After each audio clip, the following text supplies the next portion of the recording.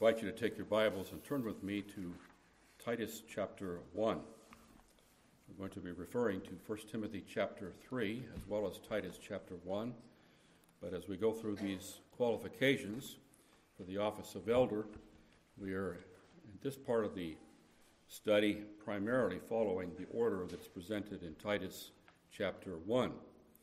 And so as we return to the examination of what the Bible teaches about the office of elder, we especially now, having looked at what an elder is, we look at his qualifications.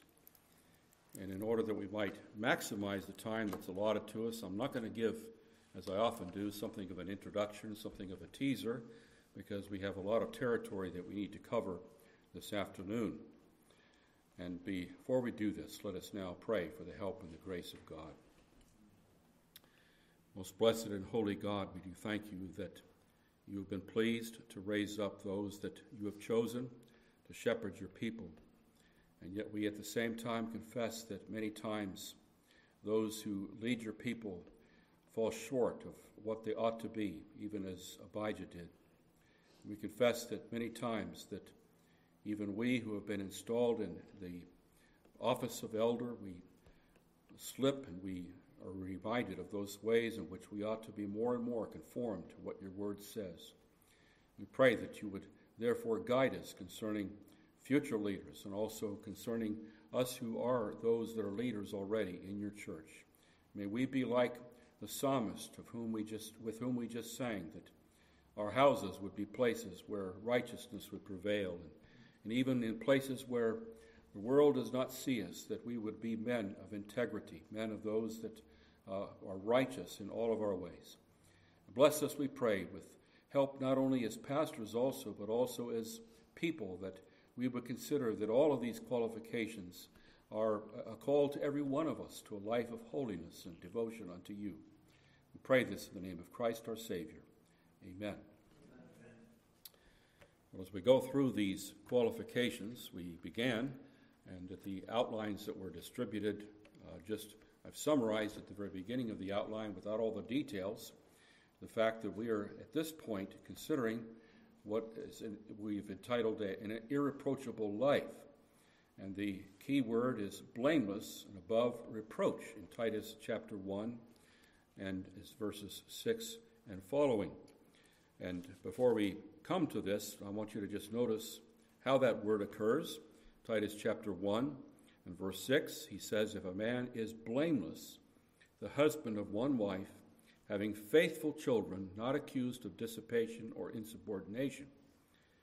For a bishop must be," and again he uses the same word, "blameless, as a steward of God, not self-willed, not quick-tempered, not given to wine, not violent, not greedy for money." And so as we think about the fact that he is blameless, we are not saying that he has to be sinless, but there must be no just cause of reproach upon the man and upon the gospel that he preaches. And this lack of reproach applies to two areas of his life. The first area is his home life that is mentioned in this chapter, and also in 1 Timothy chapter 3. And so there is to be an irreproachable home life. He is to be the husband of one wife. He must not be a polygamist. He must have one woman in his heart, and that alone. And that also he must have faithful children. He must have those that are not accused of debauchery. They must not be prodigal children that waste their lives on pleasures and bring a testimony upon the elder, and especially this pertains to children that are still living in the home of their father. And then, having spoken about the irreproachable home life that he is to have, we began also to look at the second aspect of this irreproachable life, that he is to have exemplary personal character. And Paul spends more time on this than anything else in these two chapters where he deals with these qualifications. And why does he do this? Well, as Merrill Tenney once put it, you cannot separate truth from the one who preaches it to you. The two things are together, the life of the man and the word that he preaches. And there must be, first of all, the absence of certain crippling vices. And these are mentioned in Titus 1, 1 Timothy 3:3. There must be, as we saw in our last study, the absence of obstinate opinionatedness. He must not be self-willed or arrogant, as we read in Titus 1. He must not be a man that is so cocksure that he never imagines he can ever be wrong. He must not be so dogmatic on every issue that he can't distinguish between his own opinion and Scripture. There must not be this kind of obstinate opinionatedness. And then we also saw in our last study that there must not be in him abrasive hot-headedness, stated variously in various translations. And there are different words actually that use this, and they all kind of hub around the same theme. He is not to be quick-tempered or not soon angry, as some translations put it. He's not to be given to wine, not violent, not pugnacious, not quarrelsome, uncontentious. And all of these words speak to the issue that he must not be a person that's always in a fight, either with his fists or with his words. As Warren Wiersbe writes very perceptively, pastors should be peacemakers, not troublemakers. Short tempers do not make for long ministries. And then, now we come to a third item that must not be in him, and as we consider these crippling vices, and this is new material, we also see that these passages, both of them stress that there must not be in him covetous greed. And so we read in verse 7, Titus 1:7, for a bishop must be blameless as a steward of God, not self-willed, not quick-tempered, not given to wine, not violent, not greedy for money. Same thing is found in 1 Timothy 3 and verse 8. He is not to be greedy for money, as I just read, or as the ESV puts it, not greedy for gain, or not fond of sordid gain, as the New American puts it. In 1 Peter chapter 5 and verse 2, Peter says, shepherd the flock of God, which is among you, serving as overseer, not for dishonest gain, but eagerly. Now, the word that is translated here, not greedy for money, it means just that. It simply means greedy for money. It was used in secular Greek literature of those that take from others, even though they themselves have an abundance. And it refers to those especially that make their money discreditably. The money they get, as the King James puts it, and there's something good about this old translation, is filthy lucre. There's something filthy about the way they got their money. And in getting or keeping his money, filthy sins cleave to his fingers. He's a servile man-pleaser, perhaps, or miserly stingy. He's lying like Achan and like Gehazi. Or maybe even murder attaches itself to his fingers, as it was with Ahab and Judas.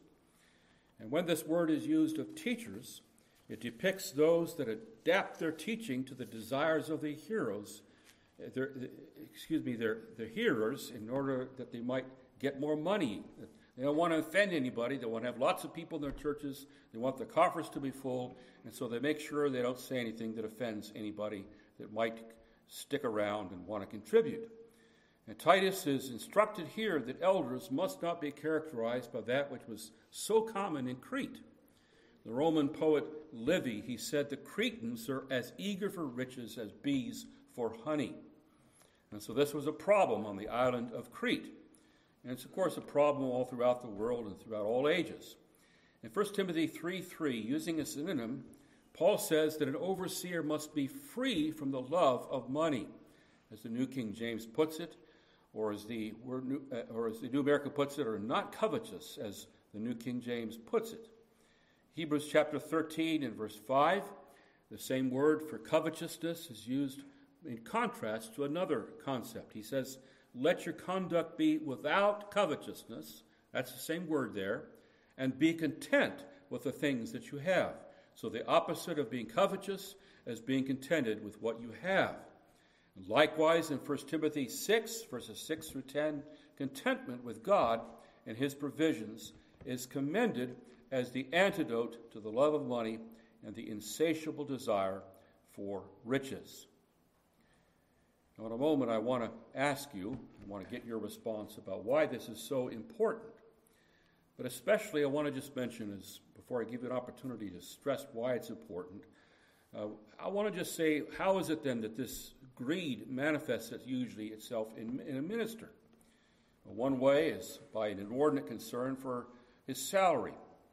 Another thing is inordinate attention given to fixing up his home, to the neglecting of other responsibilities. He's always spending all kinds of money and all kinds of time, most of his time perhaps fixing up his house. Or it could be a man that he's always reading the stock markets, because that's a big part of his life. He's got his heart set up on business affairs. He's always thinking about how to save money, how to invest money. He's preoccupied with the market trends. And he devotes an inordinate amount of time reading about all these kinds of things because his mind is all set about money. Or maybe it shows itself in the way in which he always has to have the best. Now, that doesn't mean that sometimes a better quality thing that will last longer is a better investment. But what I'm talking about is somebody that can't be content with anything that's less than the very best, whether it be in his home improvements or whether it be the car that he drives or the clothing that he wears. And this is a grievous sin. It entangles one's heart with the earth. It leads to many other sins. Paul says in 1 Timothy 6 that the love of money is a root of all kinds of evils. It is through this craving that some have wandered away from the faith and pierced themselves through with many pangs. But as for you, O man of God, flee these things. Pursue righteousness, godliness, faith, love. So I want to just now ask you, before we move on here, why is this vice so important? Why is it that it must not be characteristic of a pastor? In what ways will it cripple a man's ministry if he is covetous? Yes, Brian. Okay, money becomes another god. Amen. It becomes the thing that you worship, you serve, you devote your life to rather than the Lord God. So how can he be a man that is serving how can he be called a man of God who serves God and then have another God? Anything else? Yes, John. Obviously, it's going to present temptation to not preach the whole counsel of God, because if what you're looking for is to get money, you're not going to want to offend people. You're going to want to save people who want to hear, so that you're going to have it like you heard this morning, have that growing congregation. Yep. It's a huge temptation. So especially he's not going to want to trim, he's not going to want to have, if he thinks of some wealthy givers, he's not going to want to offend them. I know that my dad's ministry in Iowa, it was the richest man in the church. He'd gotten every ministry in and he got them all out. He just had this, he was a divisive man. He had to be dealt with. And so there wasn't any choice. So half the church was lost. But faithfulness had to deal with it. You know, if money was my dad's God, then he wouldn't have dealt with that. Anything else? Yes, John. It's gonna, you're not going to get rich if you're faithful in ministry. And if you have your sights set on money, it's going to lead to discouragement, because it's just not going to happen. And it's going to lead to, you're going to quit, or you're going to get burned out. People are going to tell your heart's not in it, because your expectations aren't being realized. Yeah, if you don't have the things that you see others have, you're going to feel like, why am I denying myself so much here? And maybe I should just do something different. And sometimes it leads him to start doing something different with his time. Yes. His heart is disheartened. Yes, Michael. There tends to be an ignorant amount of preaching on money and giving.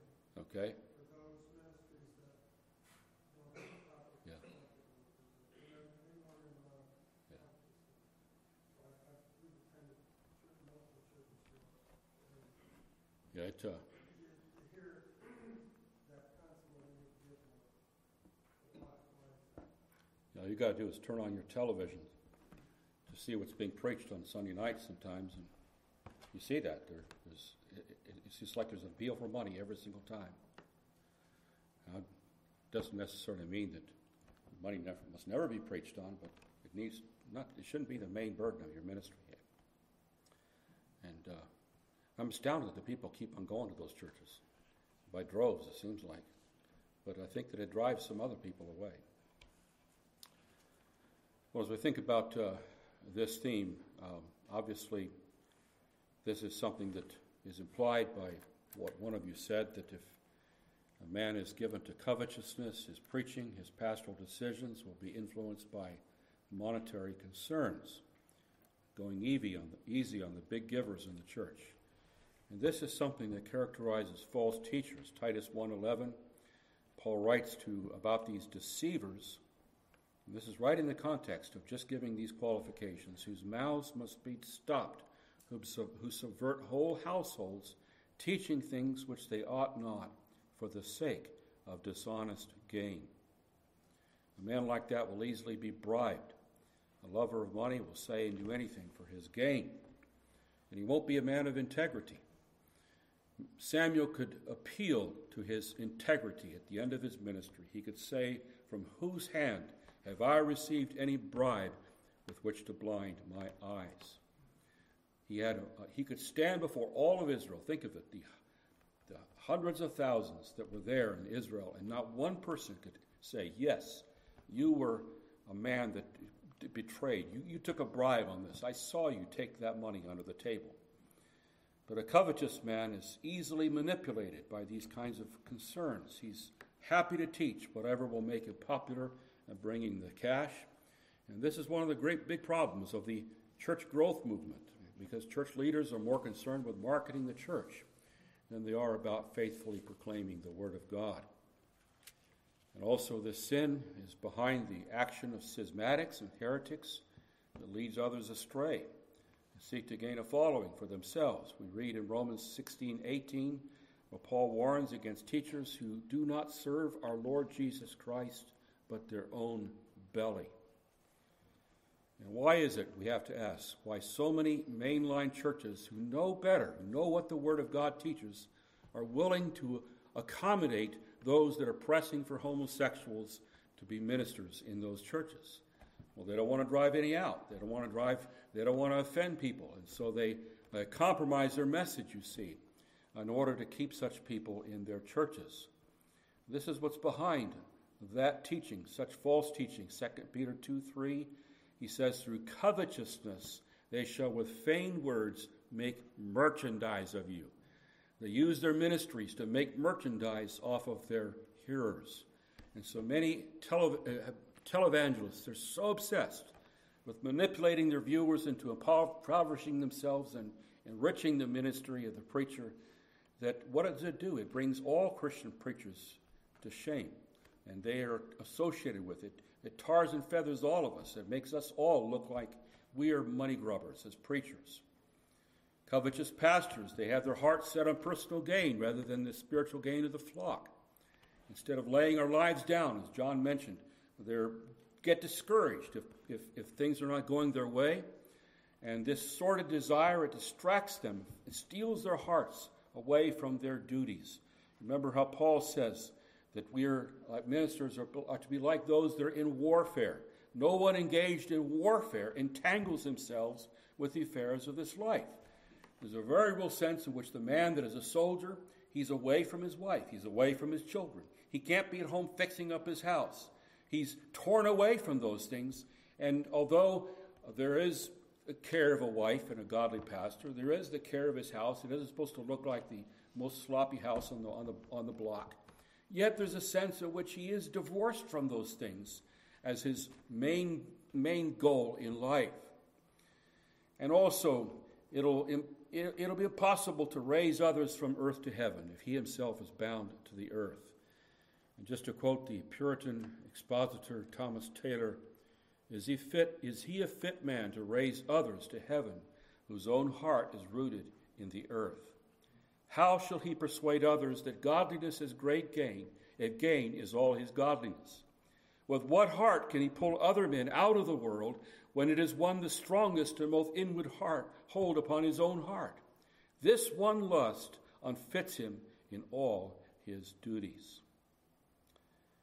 Well, these are some of the crippling vices that must not be present in an elder. There must not be obstinate opinionatedness. abrasive hot-headedness, or covetous greed. And these three vices Paul singles out as some of the main ways that a man may be mastered by various sins of self.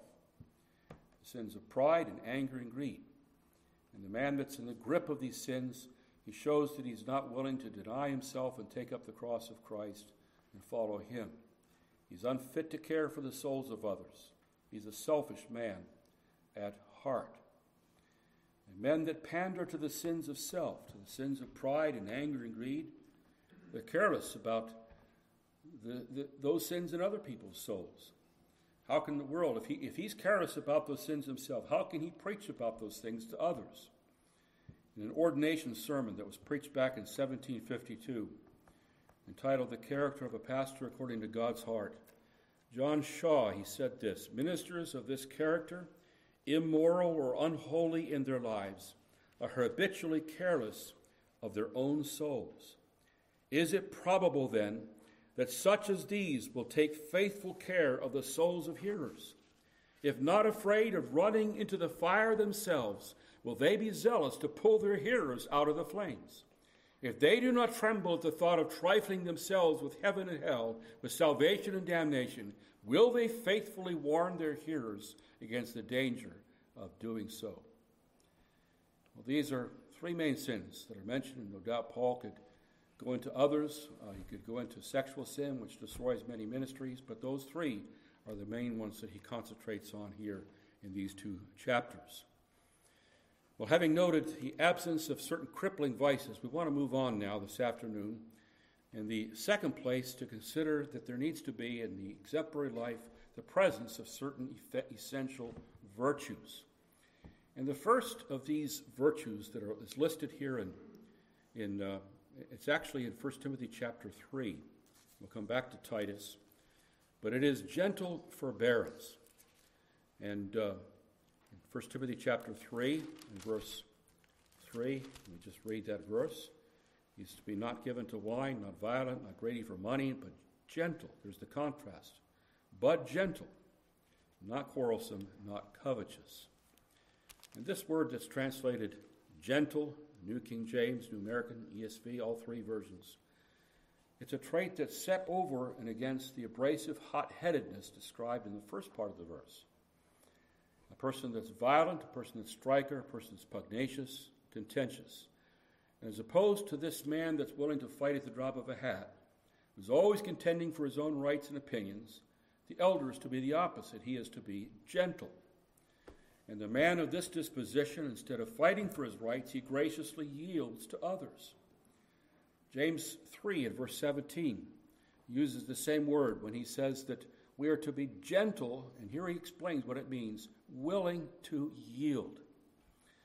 And so this is not just a matter of just, being kind of like, a little mealy mouse kind of person, gentle in that way, but it's a person that he doesn't always have to have his way about everything.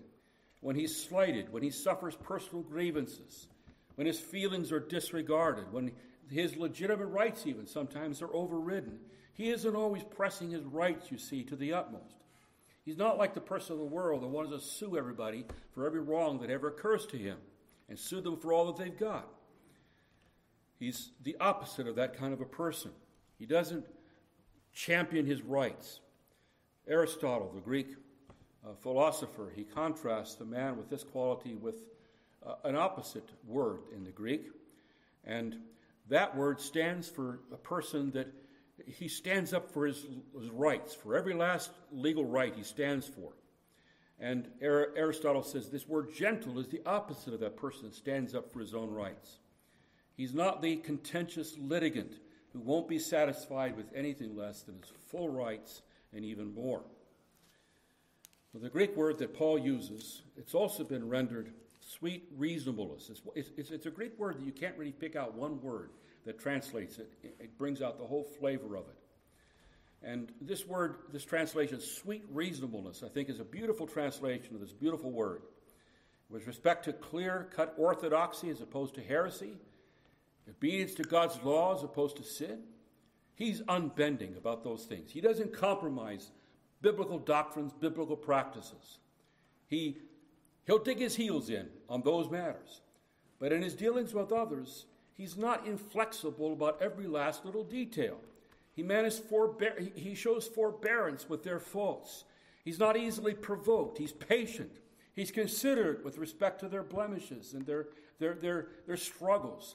And when he comes in contact with irritating and difficult people, he considers their weakness. He tries to find an excuse in his mind for their behavior. He's gentle with them instead of coming down upon them on every issue like a ton of bricks. So why then is it so essential? Well, it's necessary to deal with sinners that have blemishes and faults. You can't be in the ministry without dealing with difficult people. You know, we can say, well, Lord, just give us all the nice ones.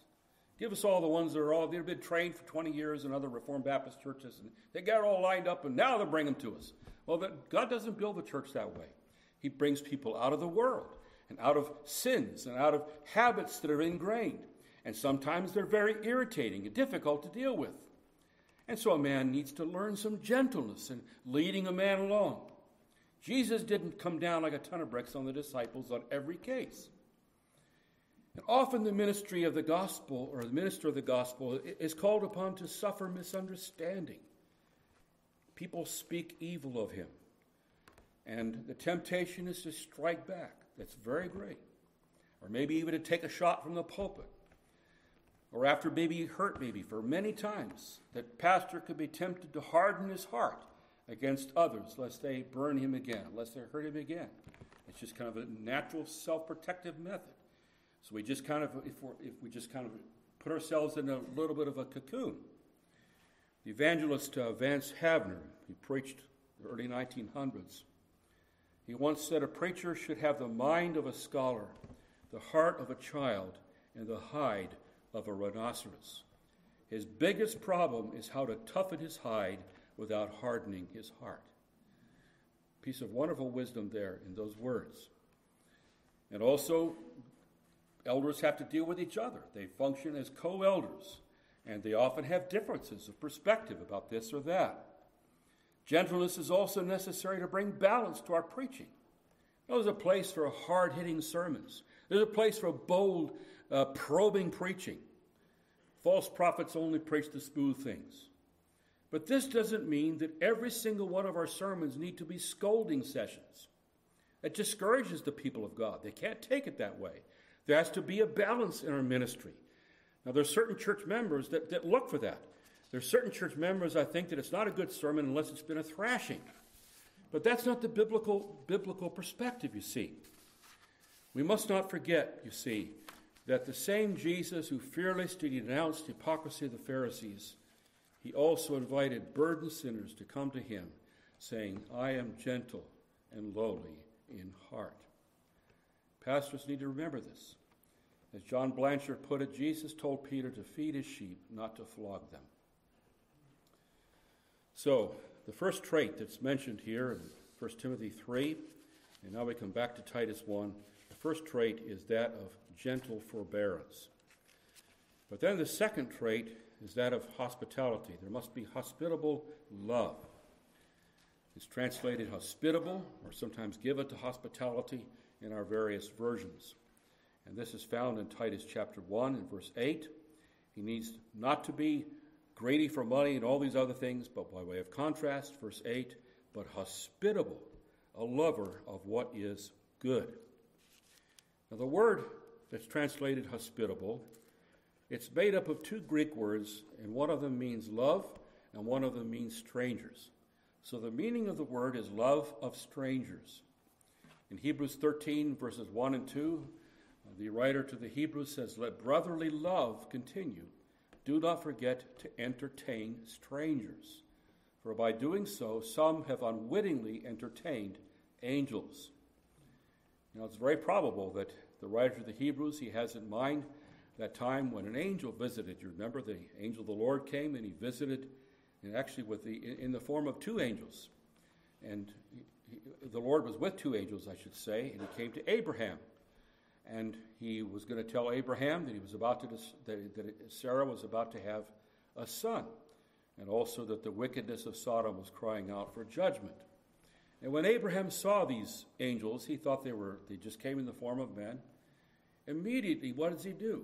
He washes their feet. He tells a servant to bring in a calf and to cook it. He provides a sumptuous meal.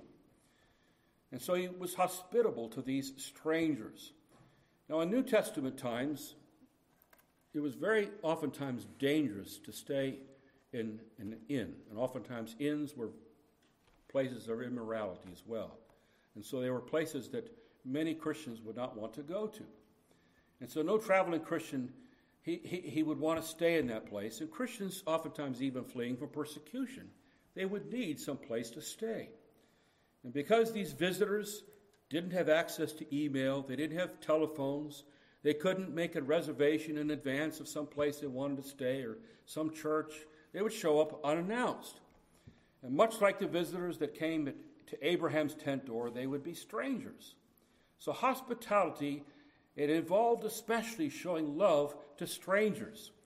And even now, hospitality is not proven so much by just asking your friends over that can return the favor, but it's especially proven by inviting those that you've just met into your home.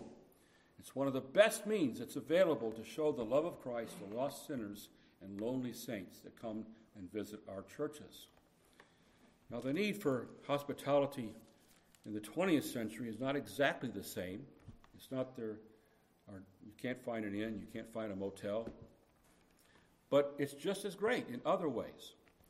It's true that we don't have the same danger to go stay in the Best Western or whatever it is. Large motels and hotels are not dangerous. They're not immoral places usually.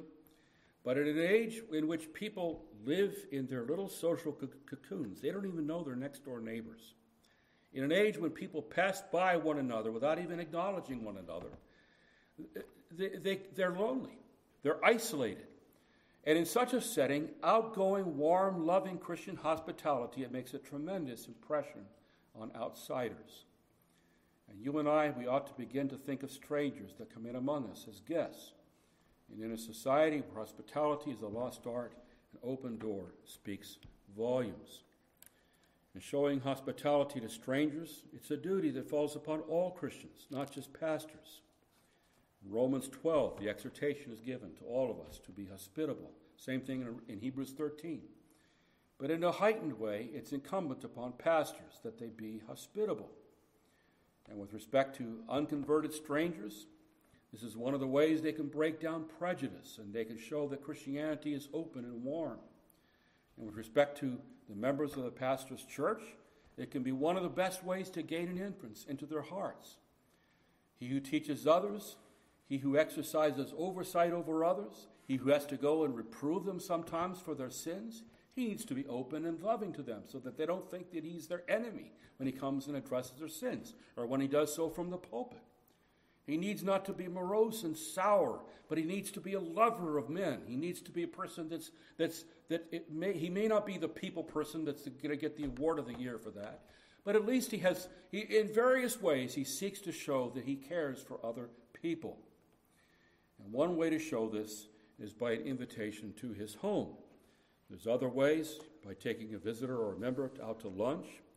Another way is by caring for others when they are gathered here in the worship, by making sure that you go up to that person and you can spend time maybe at the lunch table with that person. There's a lot of different ways in which this hospitality can be shown.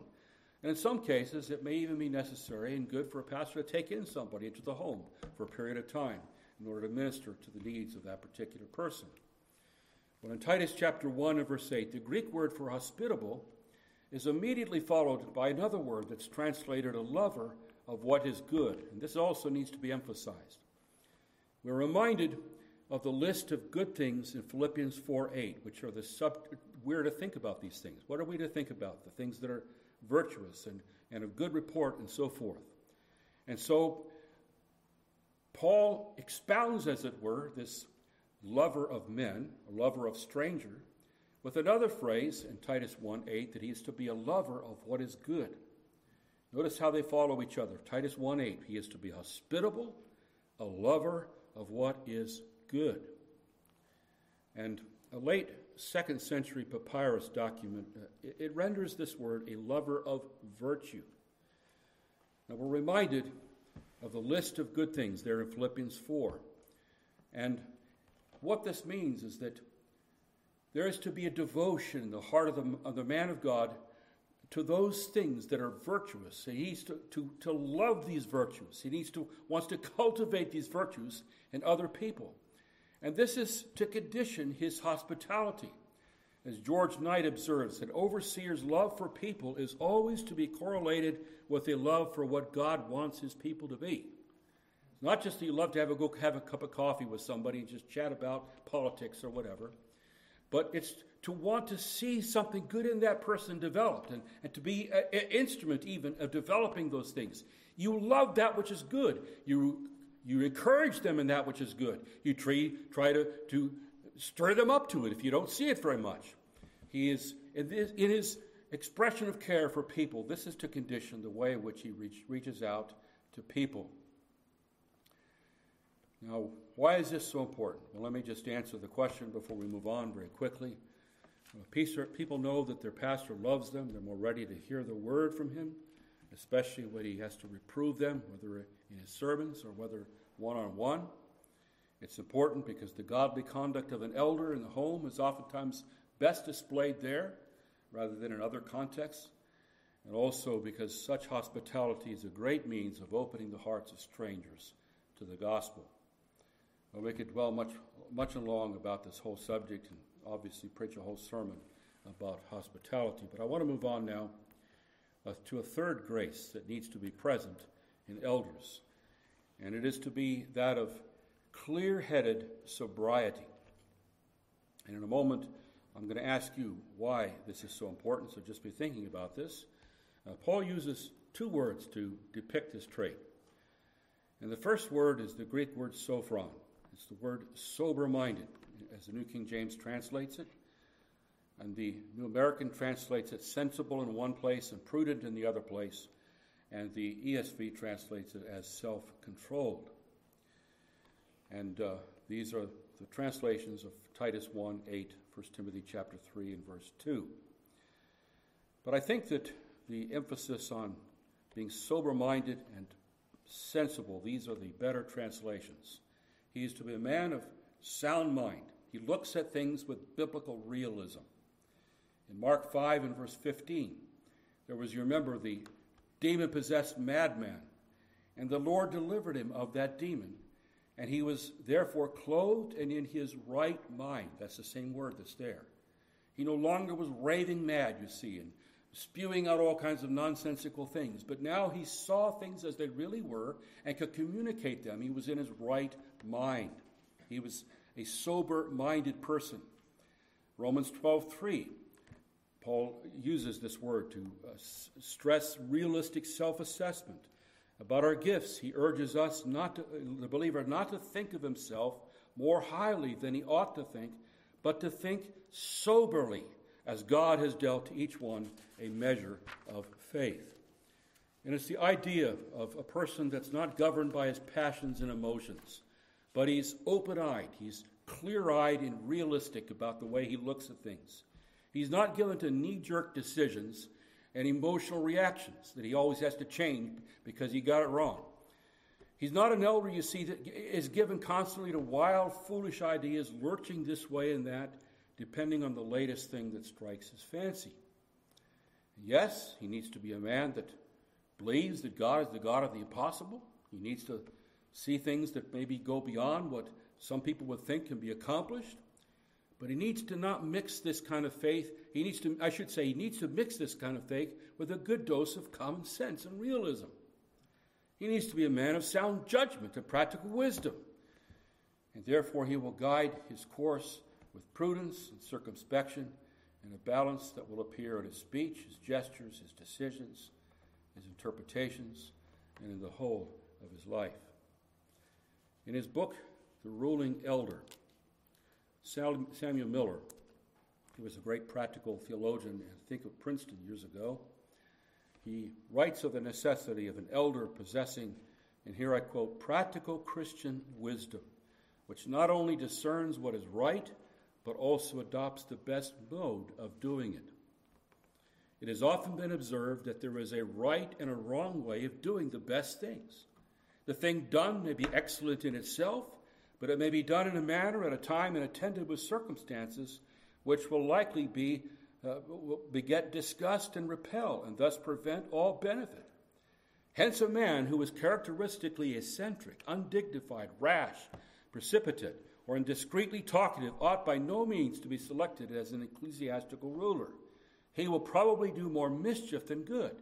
He will generally create more divisions than he heals, and will rather generate offenses rather than remove them. And in his wisdom, it needs to go beyond having a realistic and practical understanding of how to do things. It needs to also, let me just add this, about this sober-mindedness.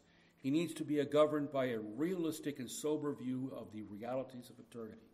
That's part of being sober-minded, seeing heaven and hell is at stake here.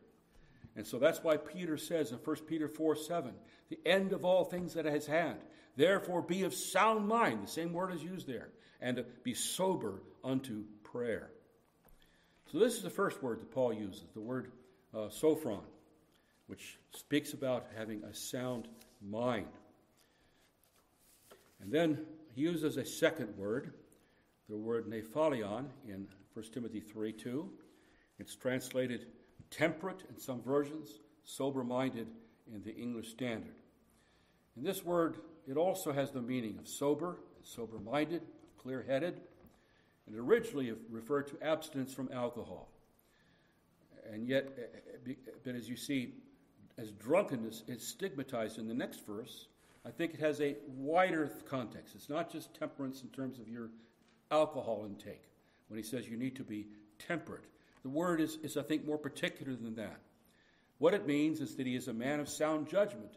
And it's connected with alcohol in this sense that he doesn't make decisions like a drunk man, like an inebriated man, as he makes his decisions. He's not like the drunk that staggers down the street late at night in the city, totally oblivious of the danger that's lurking around the corner. But a sober-minded man, while he's not paranoid, he's fully alert to danger. He sees the situation as it is. This is the grace that Paul is talking about here as he speaks about this requirement. Now, let me just ask you, why is it so important that an elder manifest this clear-headed sobriety? Yes, Phil. An elder is going to be overseeing a lot of human beings who are inherently emotional, and people problems are very difficult. So a sober-minded leader in a spiritual context, I think, is absolutely paramount. Okay. Yeah, well, it's kind of like the little girl that walked away from a playground after a difficult time saying, people. It's like you said, people are difficult, especially sometimes even professing Christians. And if the elder is knee-jerk in his reactions and just one-sided in his judgment, he's not going to be able to deal with those situations. Same thing in big differences that emerge in the church. The other reason why this is important. Yes, Michael. Factions within the church. They can create factions. Okay. Yes. Yeah. He doesn't help the factions to heal, like Phil was saying, but then sometimes even he himself will create them because of he's jerking this way, they're jerking that way, and people can be very uncomfortable with it and be very unsettled about that kind of leadership that's happening in the church. I one time read a book by one of these pastors that just seemed like he had to try every third week or so he's trying out something different. I can't imagine being a church that was like that. I don't want to mention his name, but anyway, a very famous preacher. Yes, John. I mean, really, all of the qualifications are designed so that people will listen to you. If you don't meet them, people will not listen to you. And if you can't, the pastor isn't sober-minded, they're all over the place, they're not consistent, then whenever they say something, if you're in the pew or you're getting counsel, you're going to say, well, how do I know tomorrow he's not going to say something different? And the scriptures should be clear, truth is not changing. And the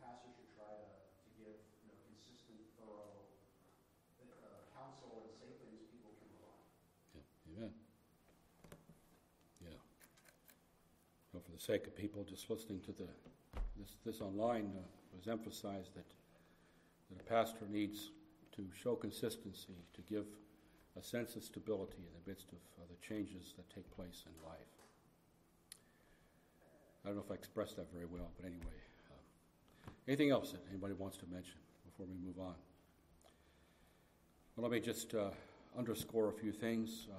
Obviously, if he can't lead the church, if he doesn't see things as God sees them, he can't give stable leadership if he's always lurching one way and then another. He can't counsel the sheep with varied problems unless he's a man of sound judgment. And apart from this grace, how is he going to be vigilant with an eye alert to spiritual needs, ready to warn the flock of spiritual danger? And I want to come to another grace that's mentioned, and it's that of consistent righteousness. And this is emphasized by the word just in the New King James, New American, and upright in the English Standard translations of Titus 1:8. 1:8 says he's to be hospitable, a lover of what is good, sober-minded. We just looked at that. And the next word is just. Also, this word can be translated righteous. It's a person that lives in accordance with God's law, the basic meaning of just. And with reference to governmental laws, human laws, he obeys those laws, but supremely, he lives in conformity to God's law. He's a law-abiding person. He's a man of integrity in all of his doings. He's honest in his dealings with everybody. He pays his bills. When he sells his car, he's honest about its defects. And when he buys somebody else's car, he doesn't try to dicker down the price by exaggerating its defects. He's not like the man described in Proverbs 20:14. It is good for nothing, cries the buyer, but when he's gone his way, then he boasts. He dares it down in front of the buyer, the seller, but then he tells everybody else, he boasts about how he got such a great deal and how he bamboozled this guy into selling his car for almost nothing. Well, that's not integrity. That's not justice. Integrity in these matters is absolutely essential to pastors. Pastors can't do other people good if they're under an ethical cloud in any way. And they'd be better off overpaying, you see, rather than bring anything into question like that. And the same integrity, it can be translated into the way he deals with disagreements in the church. He's equitable and fair in his judgments. And while I was doing some other work this past week, I inflicted upon myself the distasteful task of listening to congressmen debating an urgent issue. It was an issue I was very interested in. It was an urgent issue in Congress, and this was all on C-SPAN, about a 3-hour debate. And adversarial congressmen and women, they would ask a question. They would say, give me a yes or no. And they refused to allow the witness to say, well, it's not quite yes or no. It's just so obvious. They weren't really interested in coming to the truth. They just wanted, you see, to have a gotcha moment. It was patently obvious they weren't trying to learn. Others tore into these witnesses with character assassination. And this, too, I found exceedingly contrary to justice and honest analysis. There were others in this whole debate that simply tried to bring up instances where the other party had misbehaved as well. And this is totally irrelevant, you see, to the main point that the witnesses, doesn't mean that these witnesses, you see, were dishonest and that their testimony was not true. Well, this showed, you see, the lack of fairness and the lack of open-mindedness, you see, and this principle of justice among these ones that were there upon that committee. Well, a pastor, you see, he must never behave in these ways. And even when he draws a conclusion that differs from the conclusion of another person that's come with maybe some kind of a complaint, that person needs to know he tried to listen to them, that he tried to be fair, he tried to sort things out in a dispassionate way. But if that member, you see, feels like this pastor is always blatantly biased and he's always closed-minded in that, he's going to get bitter more and more against the ministry. And so I think this is also part of what it is to be a just pastor. There is consistent righteousness in and about him. And then the next trait is that of devout consecration. We read in Titus chapter 1 and verse 8, The New King James, he is to be holy. The New American English Standard, he is to be devout. And I think probably devout is the better translation in these instances. And here the word is not used of the Greek word. It's not translating the Greek word hagios, which is the word that usually is translated holy, which speaks about separation, especially separation from sin. But the word Paul uses here is the word hasios. It's one pleasing to God, a pious person, a devout person. In 1 Timothy 1:9, the contrast is drawn between one who is hasios, or devout, and the one that's unholy and profane. The devout, consecrated man, he lifts up holy hands as he prays. You see, his holiness pertains to his devotion. 1 Timothy 2:8. He's a man eminent in piety. Now, one of the names in the Old Testament for God's spokesman is man of God. And Paul, who was thoroughly versed in Old Testament concepts, after speaking about the love of money and its attendant evils, he says to Timothy, "But you, O man of God," he has that Old Testament idea, the man of God. "You, O man of God, flee these things and pursue righteousness, godliness, faith, love, patience, gentleness." 1 Timothy 6:11. So the pastor, he needs to be a man that's been taught by God, a man who's consecrated to God by the daily surrender of his time and of his talents to God's service. And how contrary this is, then, to the unholy man in the pulpit. It is indisputable maxim, the sins of teachers are the teachers of sin. And to this we might add the life of the minister is the life of his ministry. So dear people, pray for your pastors, whether prospective pastors or present pastors. Pray that of them it will be evident that they have been in the presence of a holy God. Pray for men like Isaiah, who have been in the presence of God, who cry out before God, "Woe is me, for I'm undone. I'm a man of unclean lips, for my eyes have seen the King, the Lord of hosts." And pray that they will be those that the Lord sends, you see, as it were, a seraphim with a hot coal, and touches their lips with the assurance, "Look, this has touched your lips. Your iniquity is taken away, and your sin purged." Pray for a man like Moses, who comes from the presence of the Lord, shining with the glory of God. Pray for men that continually give themselves to prayer and the ministry of the word, Acts 6. Pray for men like Epaphras, who was always laboring fervently in prayer, Colossians 4. Pray for the man that will be like Jacob, wrestling and making supplication as a prince who has power with God and prevails. Pray for a man who is a favorite in the courts of heaven because he's often there. Pray for a man who, as Titus 1 puts it, is devout. And then I want to just beg your indulgence to go just a few more minutes here. I'm going to have to just state very briefly this next one, discipline, self-control. I think it's something understood. The last word in Titus 1:8 is that he is self-controlled, or as he is disciplined, as it's translated in English Standard. And here is one of the fruits of the Spirit. The Spirit, Galatians 5 lists self-control. And it means simply self-mastery. It's illustrated by the discipline of the athlete. As Paul puts it in 1 Corinthians 9, every athlete exercises self-control in all things. And they do it to receive a perishable wreath, but we an imperishable. I discipline my body and keep it under control, lest after preaching to others, I myself should be disqualified. Now, on a most elementary level, self-control, it refers to one's physical cravings, like with food and drink, and it surely includes self-control when one's testosterone levels are high, and self-control in other areas, passionate impulses. Also, there should be self-control over his spirit. He who has no rule over his own spirit is like a city broken down and without walls. Well, I could say more about that grace, but I want to just mention one more so that we can move on to the next major area of the study in our next study. There is also to be, among these graces, what we call dignified orderliness. In 1 Timothy 3 and verse 2, we are to be, and here we move here. This is one that's not mentioned in Titus. It's mentioned in 1 Timothy 3 and verse 2. It's translated of good behavior. in the New King James, or respectable in the New American and the ESV. And the word is cosmos.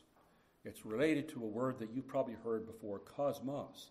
We refer to the universe as the cosmos, and the word, it describes the order of the universe. It's not everything flying every which way, but there's orderly orbits and so on that is out there. That's why it's called it's a cosmos. And this is an adjective form of that. It's somebody who is orderly. And so this trait, it wasn't exclusively Christian. It describes the person that conducts himself or herself with decorum. As the ancient Greek writer Sophocles said of a certain woman, Chrysostomus, when she runs quickly for joy, she does it neglecting decorum. In other words, she probably had to pull up her robe and so on to be able to run. And so she wouldn't have had decorum in the way in which she ran. That's the idea of the word. It could also be translated honorable.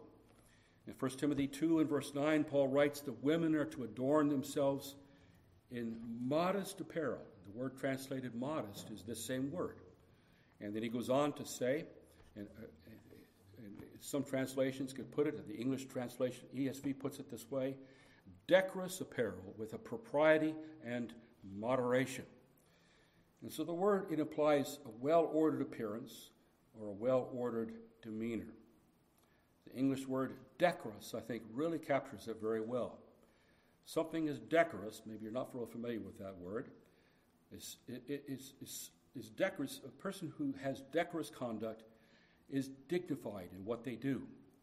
And their manners, their appearance, they don't run around in sloppy clothes. And so there's this dignified propriety in their conduct and their manners. And likewise, the Greek word, kosmios, it applies the absence of public habits that bring disgust and disrespect. So pastors, they mustn't turn people off to the gospel by the habits that evoke disgust. At least in public, the pastor shouldn't be hacking, snorting, and chewing his mouth with his mouth wide open or chewing his fingernails. And he must not be slovenly or outlandish, either one, in his appearance. There could be the extremes you see of just being like a slob or being dowdy and never having anything that looks halfway decent. Or there can be, you see, something that's outlandish. We tend to run to extremes. I remember, I'm going to tell a little story on Pastor Hill here.